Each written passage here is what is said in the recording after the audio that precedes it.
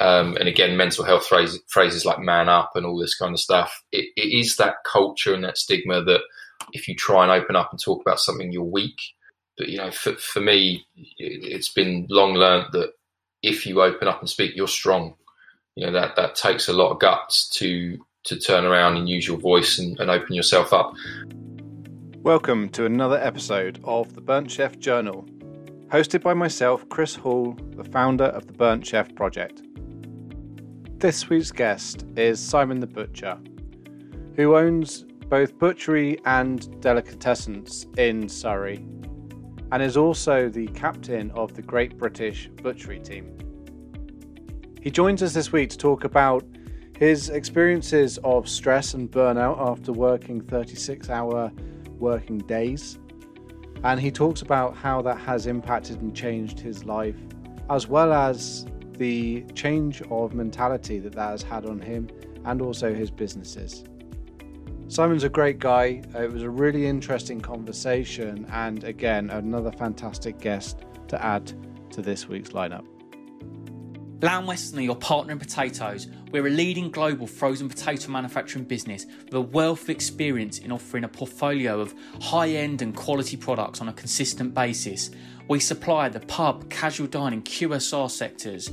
We believe in wellbeing through potatoes, and we are very proud to support the Burnt Chef Project, here to offer our support and help for those that need it and any solutions that you need for you and your business. Simon. Hey, how you doing? Not bad at all, thank you. So yourself? Yeah, good to meet you, Chris. For those who aren't perhaps aware of you and the work that you do, are you able just to explain sort of a little bit about your background and sort of why you're here today? Sure. So my name's Simon Taylor. I'm a butcher, and I have worked in traditional butcher shops since the age of 13. Just coming up to my 40th birthday, so we're creeping on to sort of 3 decades. It's all I've ever really known.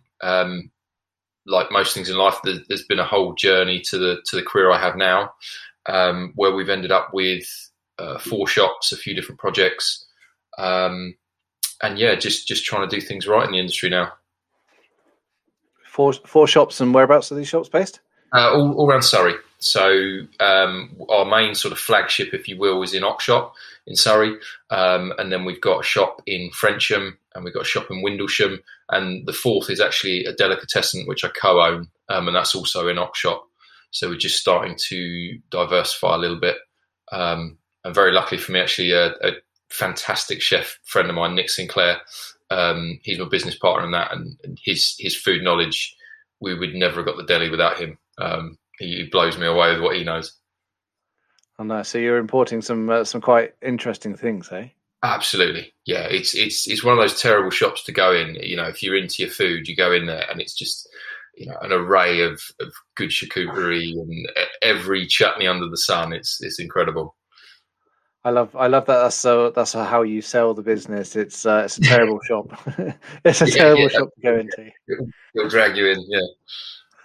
That's class. So, I mean, butchery, it's something that, I mean, I'm intrigued. How did you get into butchery in the first place? How old were you?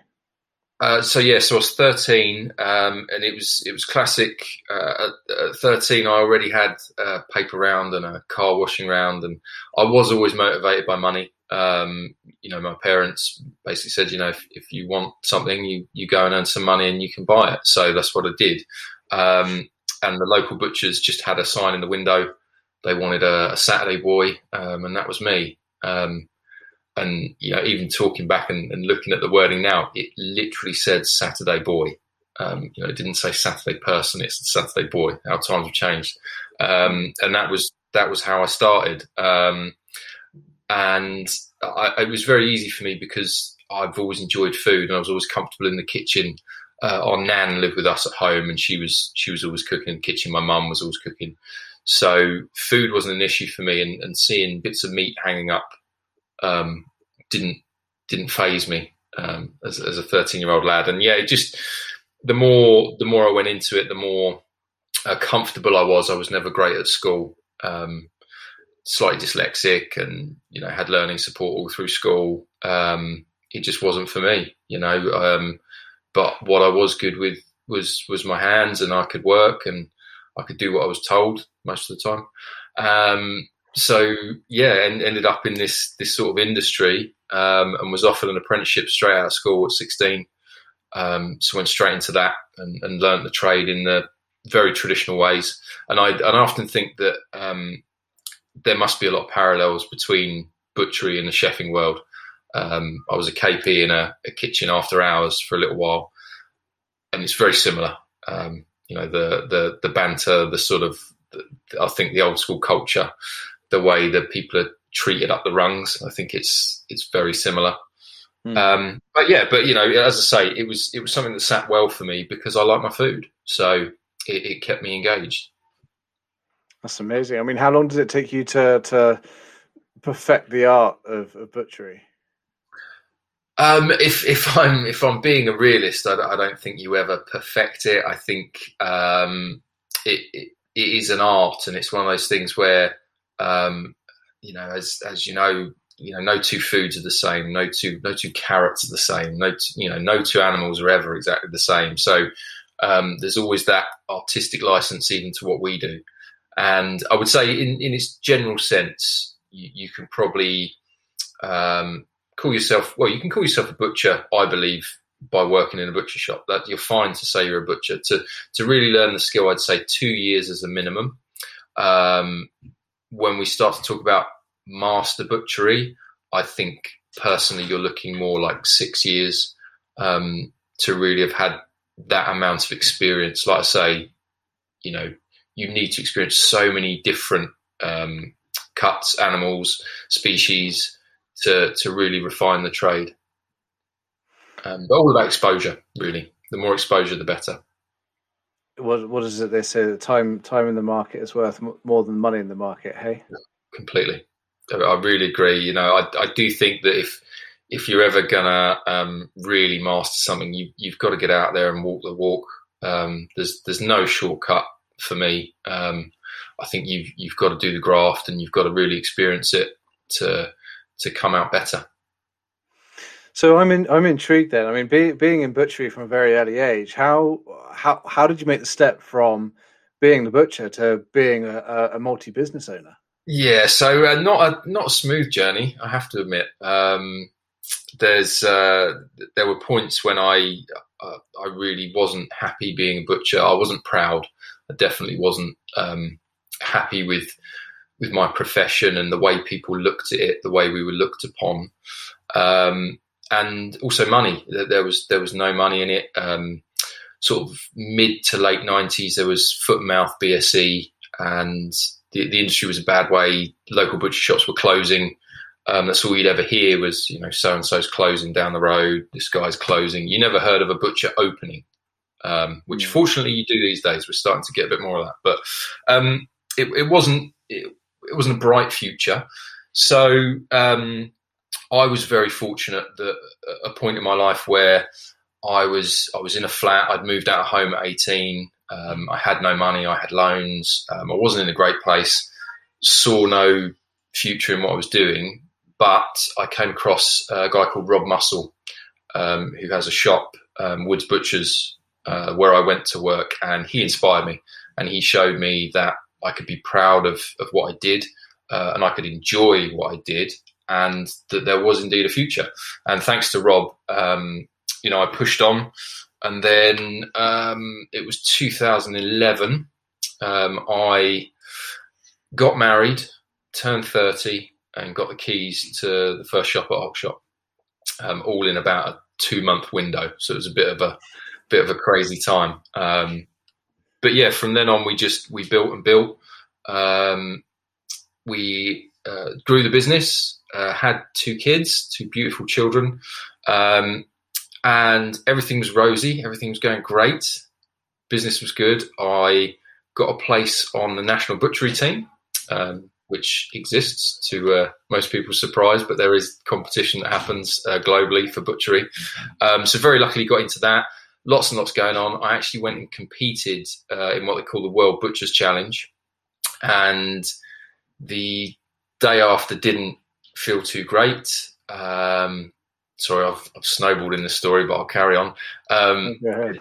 Didn't feel fantastic. Sort of said to the wife, I think I better go get checked out. So she took me to the A&E. I walked in, and then, within a few minutes, I had a doctor saying to me, Mr. Taylor, can you sit on the bed? You're having a heart attack. So yeah, pretty rough point in my life. But sorry, I don't know how I got onto that. But we were building so well as a business, and we were so strong, if that's the way to look at it, or I thought I was, and I was in that kind of invincible stage where, I was doing way too much. We were doing catering at that point. There were times when I'd be getting up at 3:00 in the morning, going to work, doing the catering, then doing the daily business at the shop, not coming home till late, probably doing a bit of bookwork in the evening, trying to see the kids, trying to be with the wife, probably not getting to bed at a decent time, and then up at 3 again the next day. And ultimately the pressure, the stress, probably not a fantastic diet, if I'm honest. All wound up with me in hospital, which changed a lot of things. That's incredible. And how old were you? Sorry. I was. Good question. I think I was 37. 37. Not the age you'd usually associate heart attacks with people who are sort of heavily obese and Exactly. in their 60s, or Yeah. I'm in decent shape and always have been. And as I say, always thought I was quite strong at that point. Not only was I doing all that, I was actually going to the gym, and I was trying to fit in some time and thinking that was healthy, because I was going to the gym, because I was doing a big run. I thought, that entitles me to stress my body in other ways and my mind, and wasn't the case. Probably the exercise was just adding to the pile. It wasn't helping me, because I was pressuring it into my routine. I was forcing myself to do it because I thought that it was healthy, but really wasn't, because it was just adding to that stressor, because it was that thing that I was stressing out to go to the gym and making it happen when the time wasn't available, being tired, making my body hurt. It was just a bit of a spiral at the time. That's. I mean, I didn't expect you to say that. That's pretty heavy. I mean, what sort of signals? Did you have any signals or any warning signs that was about to happen? Yeah, I think with all these things, when I look back on it, the run up and the pressure that I was under, like I say, running the business. At that time, I only had the one shop, but we were doing a lot. We were doing the catering. We were doing good trade throughout the shop. Had a few staff. Was doing the work with Team GB, which is an absolute honour, and I'm lucky enough to still work with them now. But it was very time consuming, and all of that was mixing in with guilt for not being with my 2 young children a bit more, guilt for not supporting my wife better, and it just pressure. And there were signs of funny things, just what I would probably look at now and think, okay, I need to take a time out. Back then, I probably just took a few more paracetamol and tried to push on. I started taking I forgot what they're called, but there's a like a migraine pill. I think it's like called Migraleave or something, and I've become heavily reliant on those, because I would get migraines, and I'd have to just go and what I'd do is I'd go into the toilet at work, turn the light off, set a timer on my phone for 10 minutes, just close my eyes, try and push it back, take a couple of Migraleaves, and then go back to work. Just really unhealthy, really unhealthy stuff.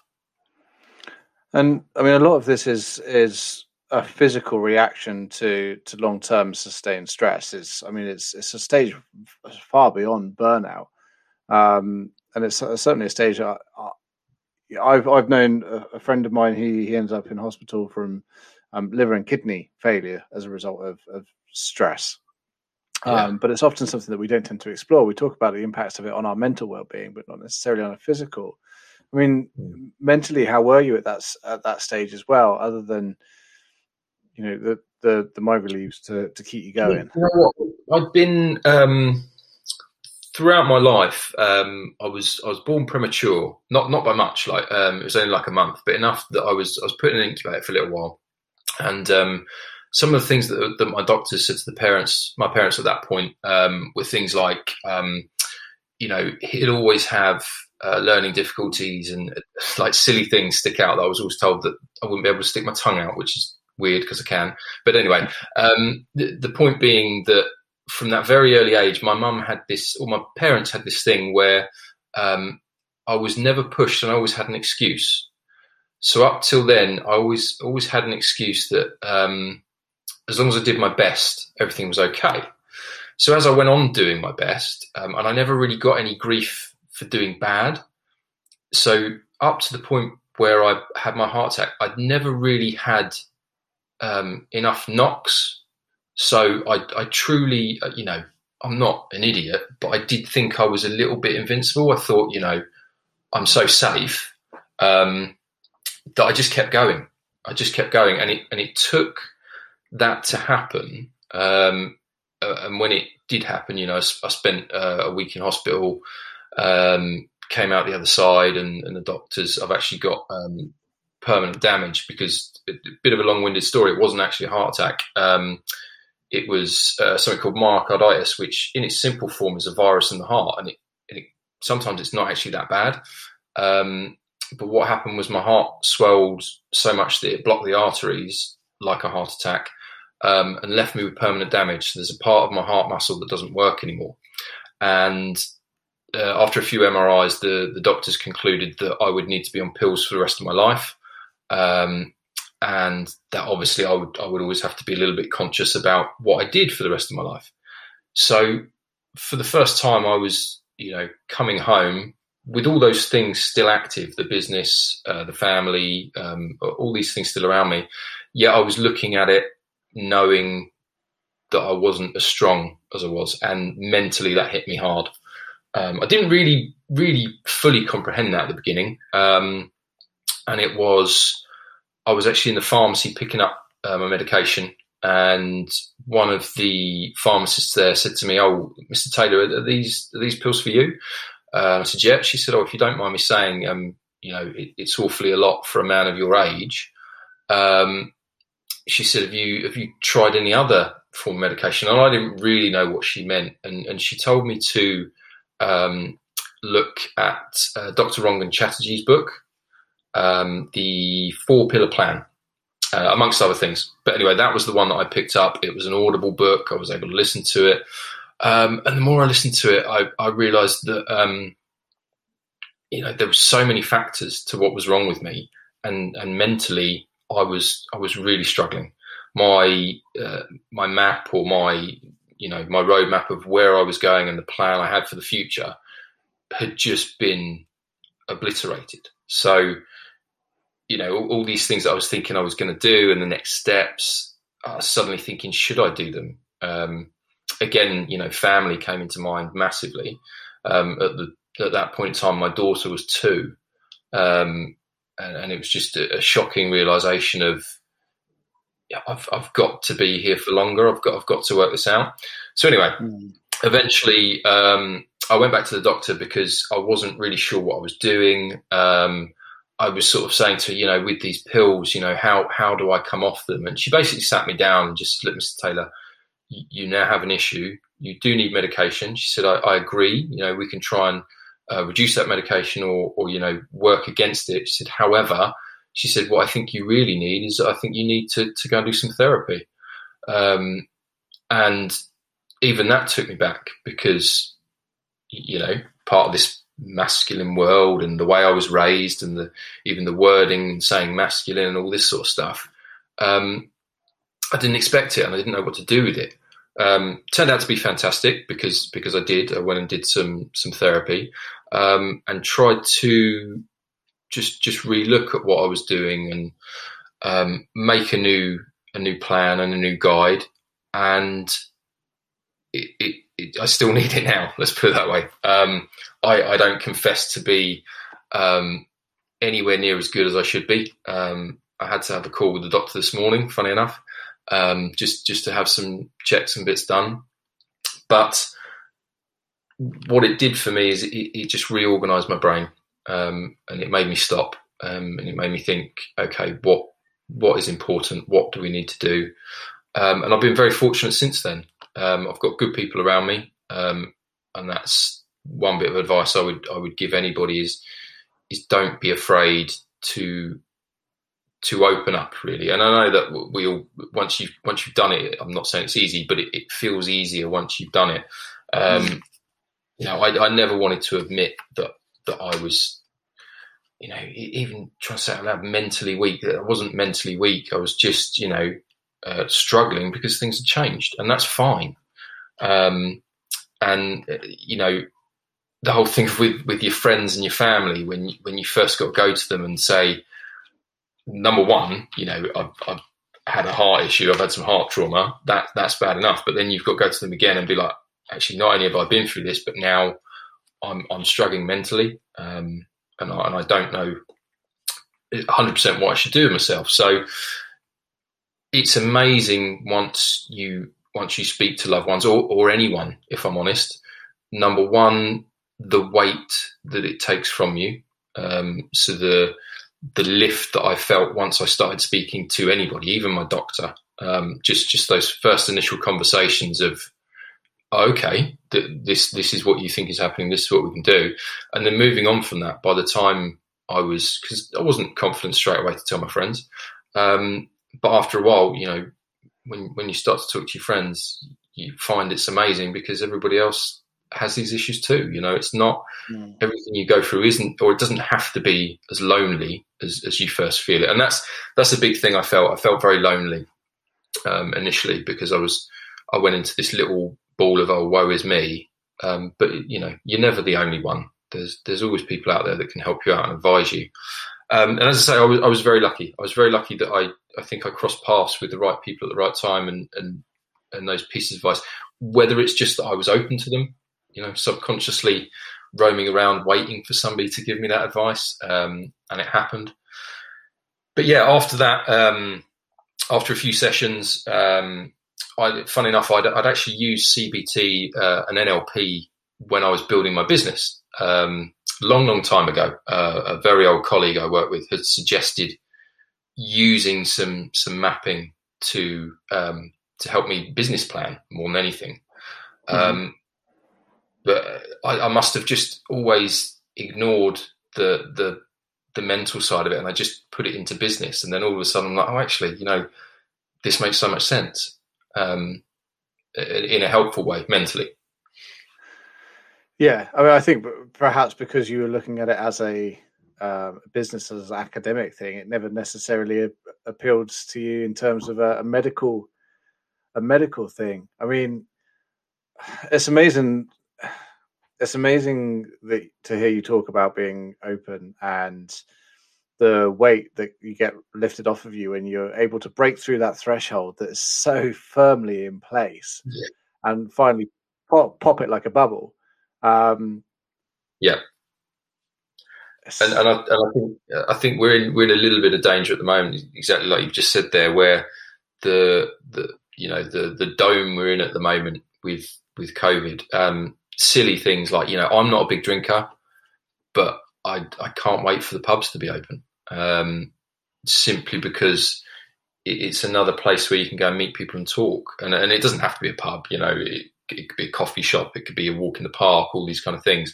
I have to say I'm a big user of Instagram. We have a few sort of chat groups on Instagram of people in butchery, and again, it's social media gives us a great link to people in a similar situation to our own.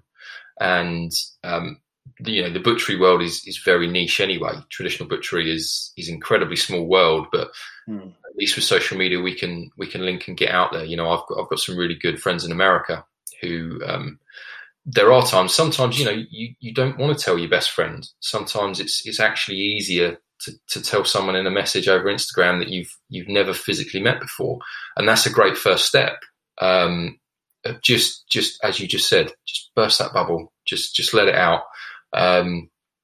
Talking's a good thing. Talking's great for you. It's amazing, isn't it? Though, like, I don't know why. It's not like we were ever taught as kids. Listen, whatever happens, don't talk to anyone.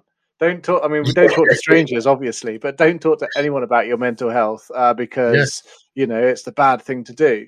But we've learnt it, and it's something that's been passed down by generation to generation. And talking is, I think, the key thing, right? As human beings and as animals, we want to know that we're not alone.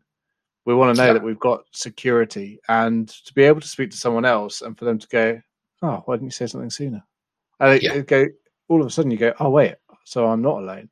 And that whole, thinking that you are the only person going through that particular thing, and whilst it's unique to you in terms of situation and how it feels, the chances are that there's a half a dozen people around the outside of you who just have never spoken about it, but going through the same thing.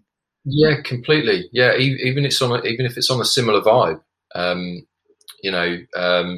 again through COVID, and this is weird because back to my story earlier, the guy who inspired me to stay in butchery, Rob Muscle, throughout COVID, we're both now business owners, and the fact that I could pick up the phone and speak to Rob, who was in the same situation with his work as me, that was massive. And as you say, we both have very different shops. We both have different ways we run things. However, the similarities and being able to share even some of your issues or your problems, they say problem shared, problem halved, and it's so true because that person might just have the solution. They might just have an answer for you. Yeah, and even if the answer isn't something that they know they've given you, sometimes it's like with therapy, isn't it? When they say certain things to you and they just ask you certain questions and you go away, and it's not the therapy session that does the trick. It's the questions that they've asked you, and you play them over in your head afterwards. And that week in between seeing them again is that healing period. And completely.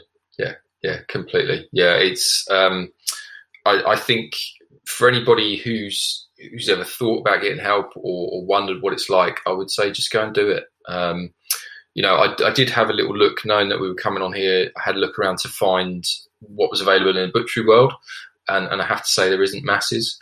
For me, the route I took was I went to my doctor and just asked at the doctors and was helped out in that way. And then I've continued that journey personally. As a company, we, throughout all of this, we actually realised that we don't have enough structure. We have something in place now that we can use, and we try and make sure that we're always open and honest and speaking to our staff and always asking the question. Even if the response is the same every time, we still ask, just in case there's that one day when somebody does say, actually, I could do with a chat. We also try and encourage all our staff members to have that chat, and we try to very much change the culture in our business. And I've been very lucky that we've got a good group who can talk pretty openly amongst ourselves, which I think is healthy. But we've also have like our primary authority, which is National Craft Butchers. Now, although they don't have specific links to mental health help, they can put people on the right path. So even if it has to be an anonymous thing, it can be done, which is good. But I do think in the butchery world there could be a little bit more support, and I don't know how the Burnt Chef project feels about butchery using your service. 100%. I mean, the Burnt Chef project, it has good branding. The name travels far and people relate to it. But let's be honest, mental health and well-being isn't something that is specific to chefs. It's not specific to any. It doesn't discriminate. It's similar to cancer. So what I've said since the very get-go with the Burnt Chef support service is It's available to anyone that has any ties to hospitality, whether you are a chef, a sommelier, a general manager, housekeeping, whether you're a supplier working for a wholesaler, whether you provide spoons and forks to the business, or you're a butcher or a fishmonger. The service is there. I mean, please, the more that it gets used, the better, really, because it is that anonymous helpline, and it's that anonymous, contact, isn't it? Well, you don't have to. Needed. Yeah. You don't have to read anyone's reactions or worry about what they think of you. Yeah, like you said a moment ago, the wording in our industry, and as you said, the way we were raised, nobody's set out to give anybody bad mental health. However, a few of the words I've used already, it's always sort of male driven, our side of the industry. So, and again, mental health phrases like man up and all this kind of stuff. It is that culture and that stigma that if you try and open up and talk about something, you're weak. But for me, it's been long learnt that if you open up and speak, you're strong. That takes a lot of guts to turn around and use your voice and open yourself up.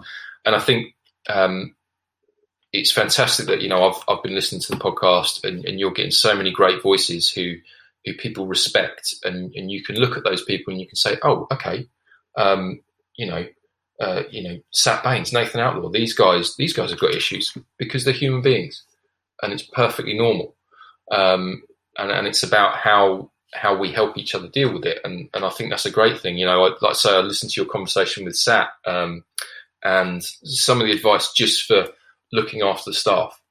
And as a business owner, you look at that and you think, if your staff are well in all aspects, physically, mentally, well trained, everything, then ultimately as a business, they're going to work better for you. They're going to help your business more. Long story short, without sounding blunt, they're going to make you more money. They're going to treat your customer better. They're going to give you better service, and that will grow your business.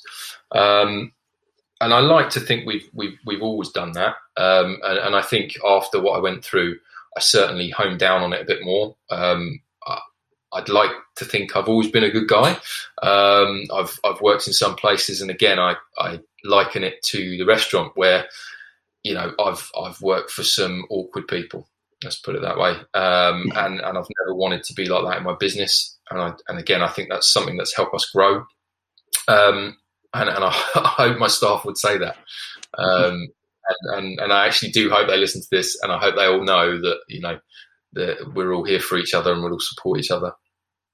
Yeah, exactly. And I don't think, the hospitality industry is long gone from the days of old where, bullying and harassment was commonplace. I mean, don't get me wrong, it's still more prevalent than I think many people think, but we're definitely well on our way to recovery from that side of things. But yeah. I think we have to realize that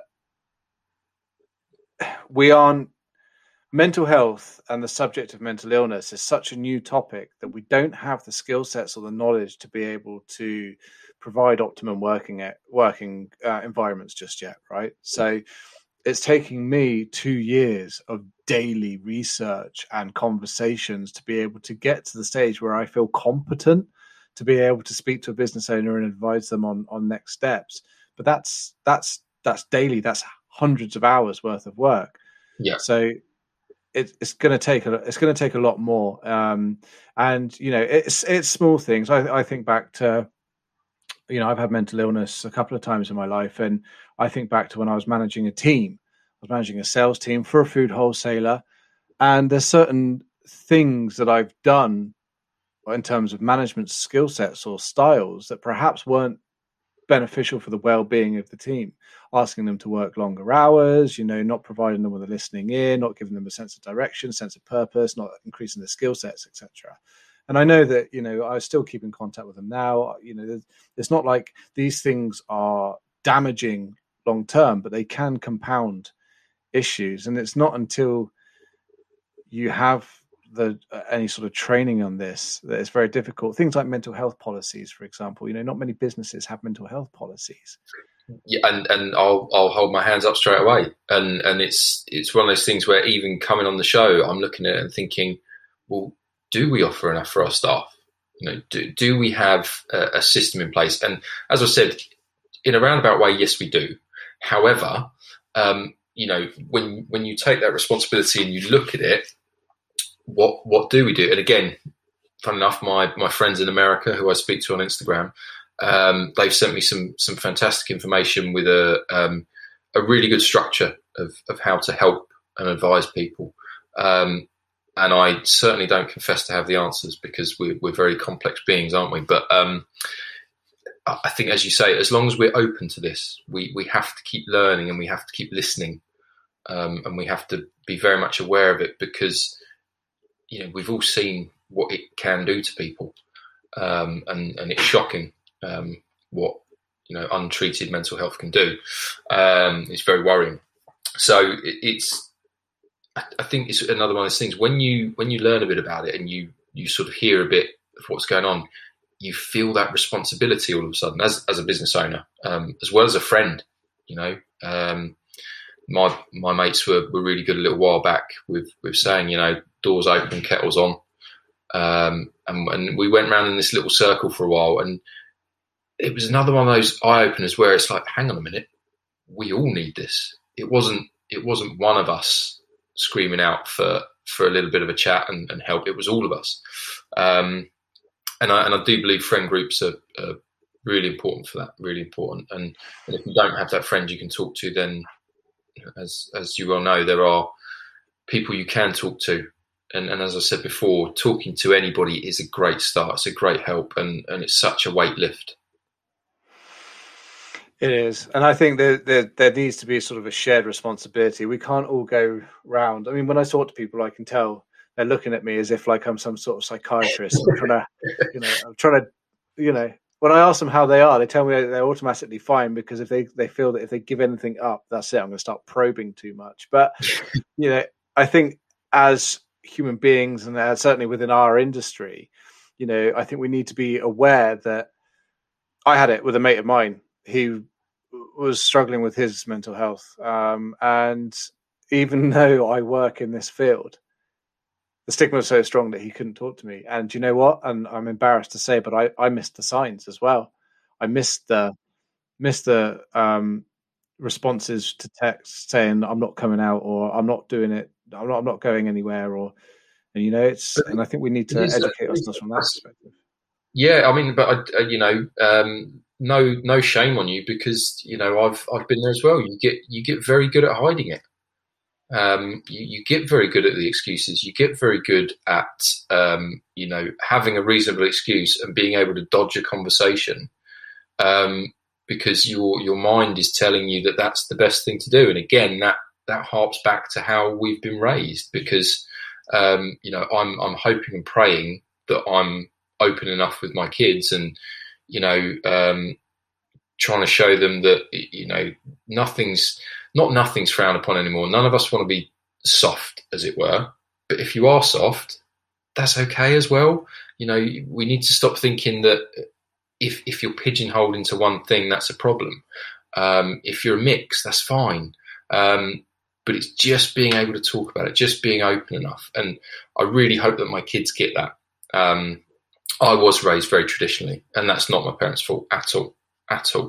But there's certain categories that you were put into, and just ways of speaking, situations. Again, I being a man, being a British male, I always hark back to things like being the man of the house and manning up and man this and man that, and a man has to be a certain thing. And I think that's probably one of the things that put me in my situation, was that I was so busy trying to be this male bravado, providing, doing everything. Oh, I'm strong, I can do this. No, not weak at all. I've got no chinks in my armour.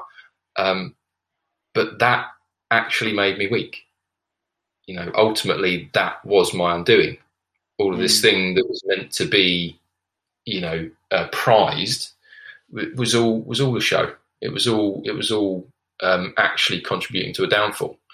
So again, I think as long as, and this is not just my kids, it's my employees, it's everybody. My wife's a teacher, and first thing she did with me, she pulled me up and she was like, you're dyslexic, don't care, you can still write.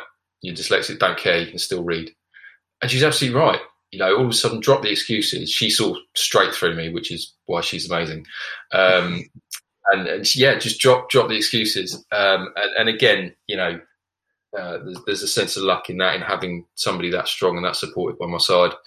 And I hope everybody finds someone like that. But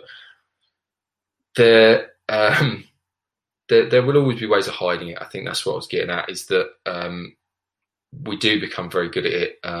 And as you say, there probably are signs, and there's probably a responsibility for all of us as well to perhaps know what those signs are, or make sure we dig that little bit deeper.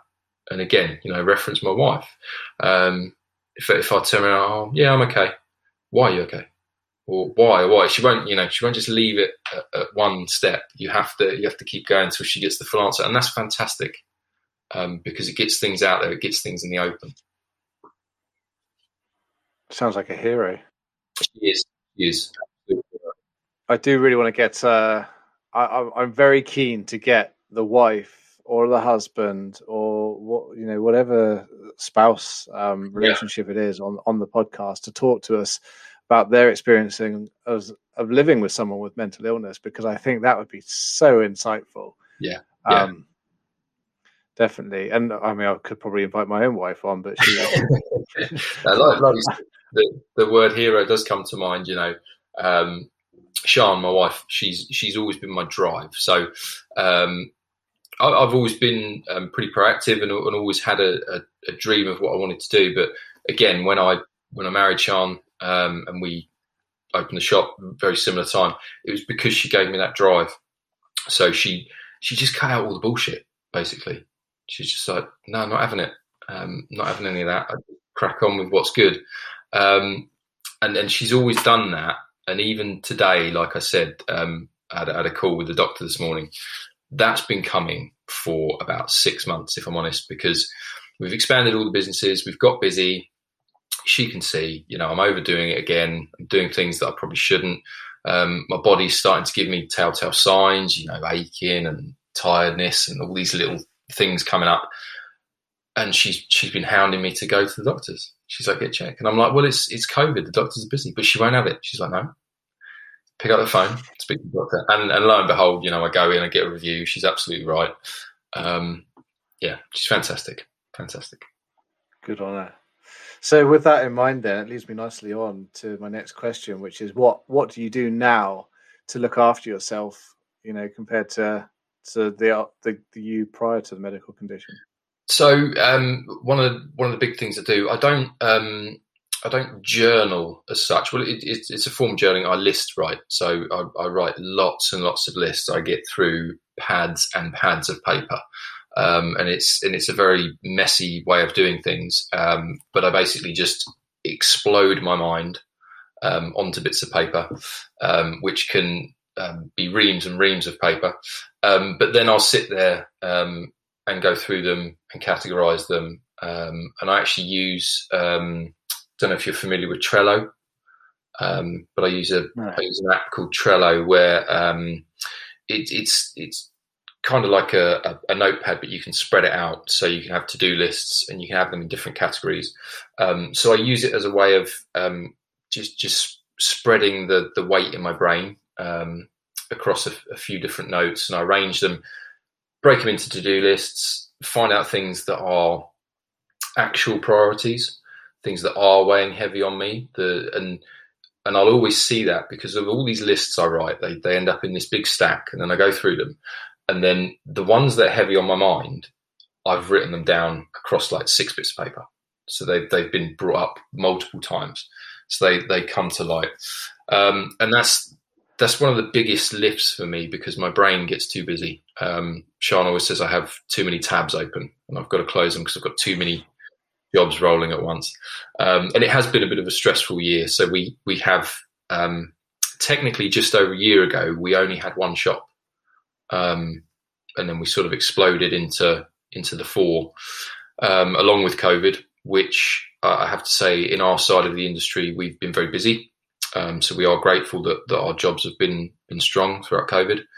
But that's been a pressure. So meditation and just taking time out is a big thing for me as well. Like I said before about those migraines, rather than just pushing them away and taking pills now, I'll stop and breathe. Sort of my meditation, there's many forms of it, but I tend to try and breathe, get myself steady again, make sure the headache doesn't stick around, and then sleep. So my meditation will quite often end up in me waking up half an hour later being like, oh, okay, that happened. But I feel good for it. And it works for me. But that mixed with, again, I still use a lot of NLP. I'll sort of stop and look at things again. Again, it's generally on paper. So it's usually me writing things or scribbling around, just getting it out. Again, much like talking, getting it out and getting it on a bit of paper. As well as I have to confess, I said to Sean this morning, I must go out for a run because I do like running and I do like listening to music. But all these things, I guess they're all clutches at a bit of time for myself, which I used to feel incredibly guilty about.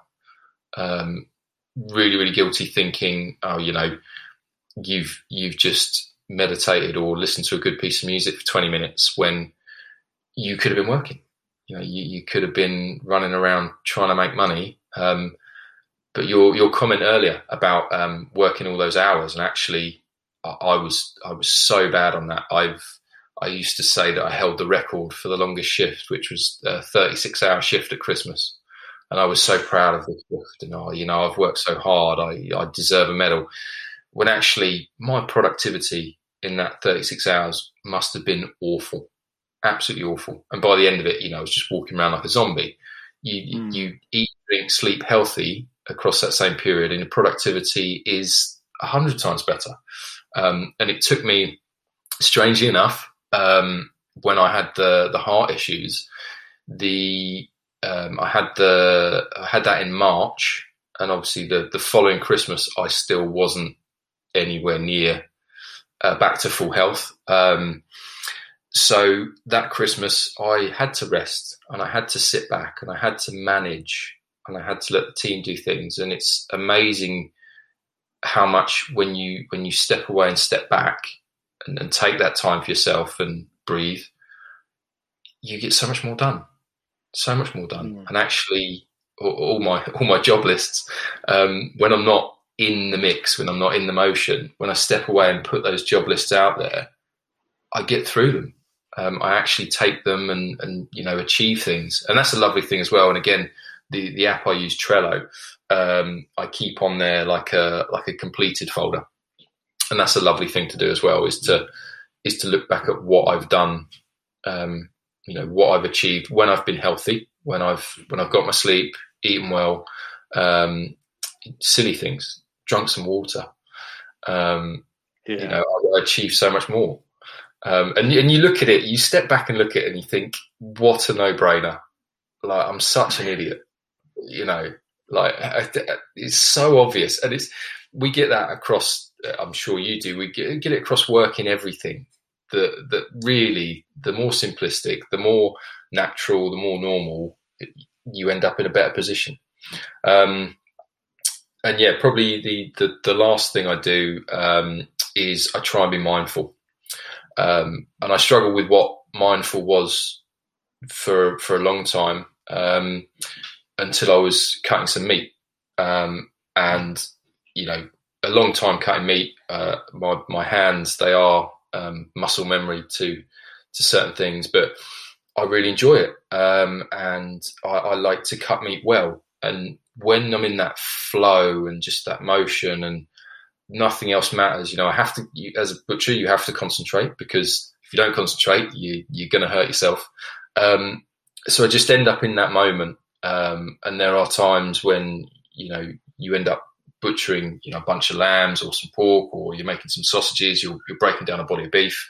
And it just becomes very artistic. And we have a cutting room where we're the contract butchers to do some beef.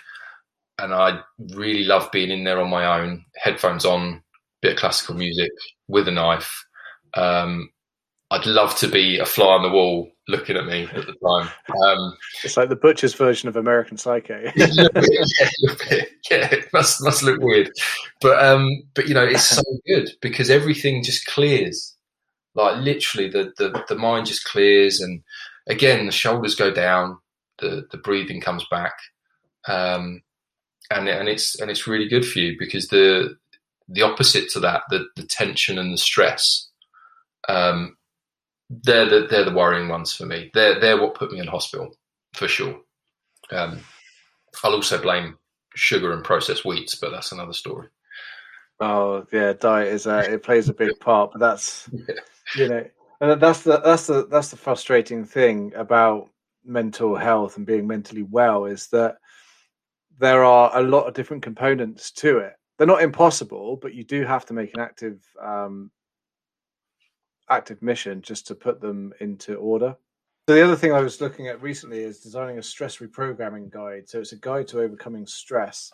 So what you do is you write down the stressor in a box, and then you write down 3 things to tackle the stress. So it's like, what am I stressing about? Well, I'm stressing about finances. Okay, so how do I handle this?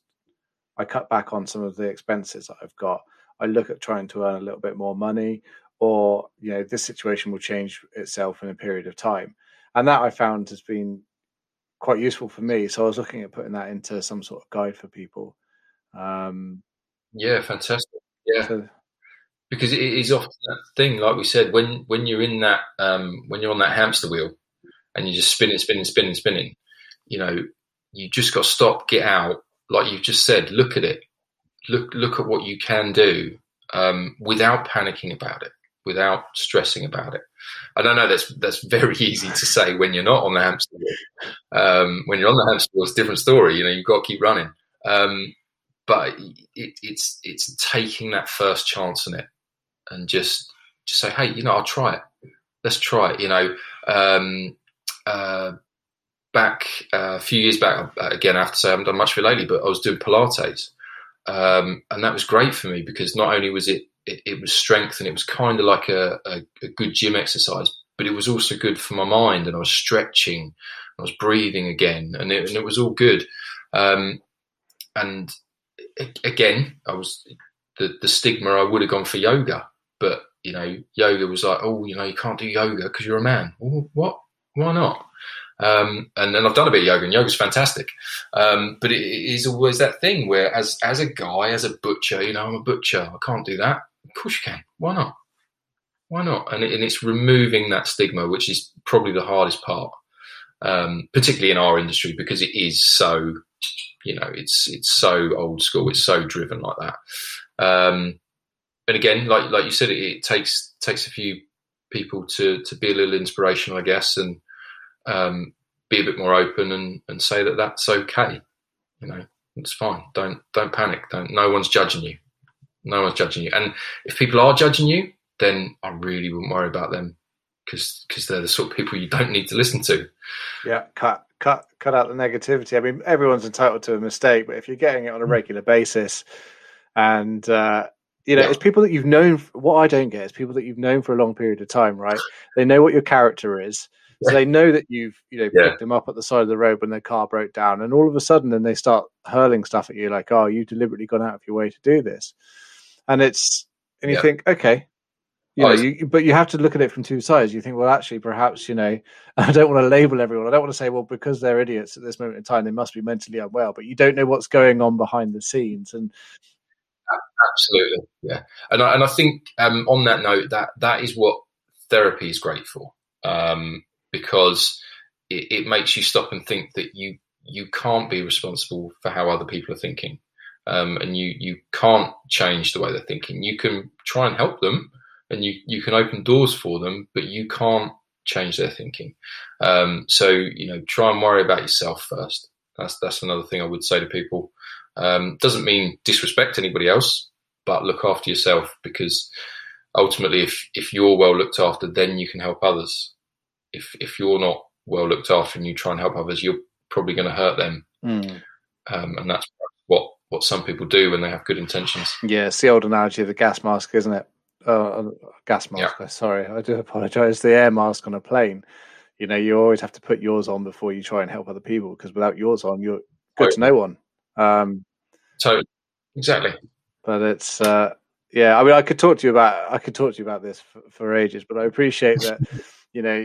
You're busy. You've got a family. I've got to go home and try and see mine at some stage as well. But yes, you should. There was one other thing that I should have said about, and I am only just touching the tip of the iceberg of this, but gut health. That's another thing that's become really big for me because of what I do, because of the proteins that I sell. It was a big question for me. Obviously, heart issues, animal fats. Straight away, I was like, "Oh my God, is what I'm eating causing me problems?" It totally wasn't. It's nothing to do with animal fats, but it did lead me on to looking into a lot of gut health. So that is one other thing that I do. Bit of fermenting and that sort of thing, and just being very cautious about what I'm putting in my body, because I do believe that the gut is so linked to the brain.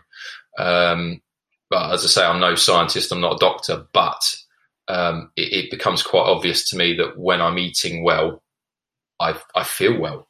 I feel good, and if that is a mental thing, if that's a physical thing, if whatever it is, doesn't matter. It works. Well, so that's another thing I'd highly recommend. That's a good point. Not many people know that 90% of your serotonin is actually produced in your gut. So when you're living off of a diet, and many in hospitality are living off of diets of fatty foods, quick grab and go stuff, high in sugar. Yeah, sugars, processed sweets. Again, like I was saying about that podcast I listened to with you and Sat Baines, and the thought of looking after the nutrition of your staff helps them, and it just makes so much sense. So much sense. Yeah, and I still going back to what you were saying about being more aware of these sort of subjects, and certainly once you've had a mental illness or you've had therapy, I genuinely believe, and I think I'll probably go and make a t-shirt with this one at some stage, but mental illness is a superpower, because once you've had mental illness, you just become, it's like someone drops a bomb off in their head. And yes, it's, mental illness isn't great, and I wouldn't wish it upon anyone, but I think once you've had it, and if you can recover from mental illness, you just have this wider perspective of all things. Yeah. I totally agree. I think the reason we go through this is because we're on a path which is unhealthy, and we're going down that track, and then something happens and it just smacks us off that road, and all of a sudden you've got to find a new direction, and you explore the other paths. So you start looking around, and it's so. It is. I totally agree. It's such an eye opener. I'm going to call it a superpower. You're absolutely right. It's a superpower. Congratulations. We've got a new t-shirt line coming out. Just what people need. But I'll tell you what I do have coming in, actually, and slightly off subject, but I've spoke to Bert, an incredible guy at Tog Knives, and he's very kindly doing me 2 sets of Japanese burnt chef pocket knives. And he texted me I was rather rudely. He texted me as the podcast started, and for a moment I got distracted, because I'm an absolute sucker for a lush knife, and these are like black, like just going through the black blade, black handle. I'm like a kid in a candy shop now. So in terms of sort of final advice pieces, if someone was looking at starting a career, because I do get a lot of students listening to this as well, if someone was looking at starting a career in butchery, and whether that's a career to learn the skill and to move on, or to follow in your footsteps and open up businesses, what sort of advice would you have for them? I think really I would just get in and chat to your local butcher. So I've always been a big fan of people who are willing. So, more often than not, if somebody comes to me and says, I'd like to be a butcher or I'd like to learn butchery, even if it's a case of us saying, oh, well, look, come along one Saturday afternoon and we'll show you how to break down a lamb, or, come along on this day, we're making whatever. Try and get your shoe in the door. And when you do that, just listen, learn, do as you're told to a certain extent, show willing, and then you'll be given an opportunity. I think now, as I said, our retail industry for butchery is doing really well at the moment, and it slightly pains me to say it on a predominantly chef podcast, but we're very busy, really busy. So for anybody out there, we've actually had a lot of chefs working with us and for us, and we do have job opportunities. So any chef out there that's looking to add that skill set, now's a great time. And again, pop in, see your local butcher, just have a chat. And it might be that they say, oh, look, we're good, but I hear so-and-so is a bit short at the moment. Because I could probably name a good few butchers who would happily have an apprentice at the moment, or, the chef skills that are out there. There's so much of that crosses over. So it's a great place to start. Yeah, and in a similar sort of vein, I've always been interested in learning how to butcher deer or something, and I think that there's a lot of chefs and a lot of just general people who are interested in food who would be keen to learn that skill as well. Yeah. So you might have a busy summer. Yeah.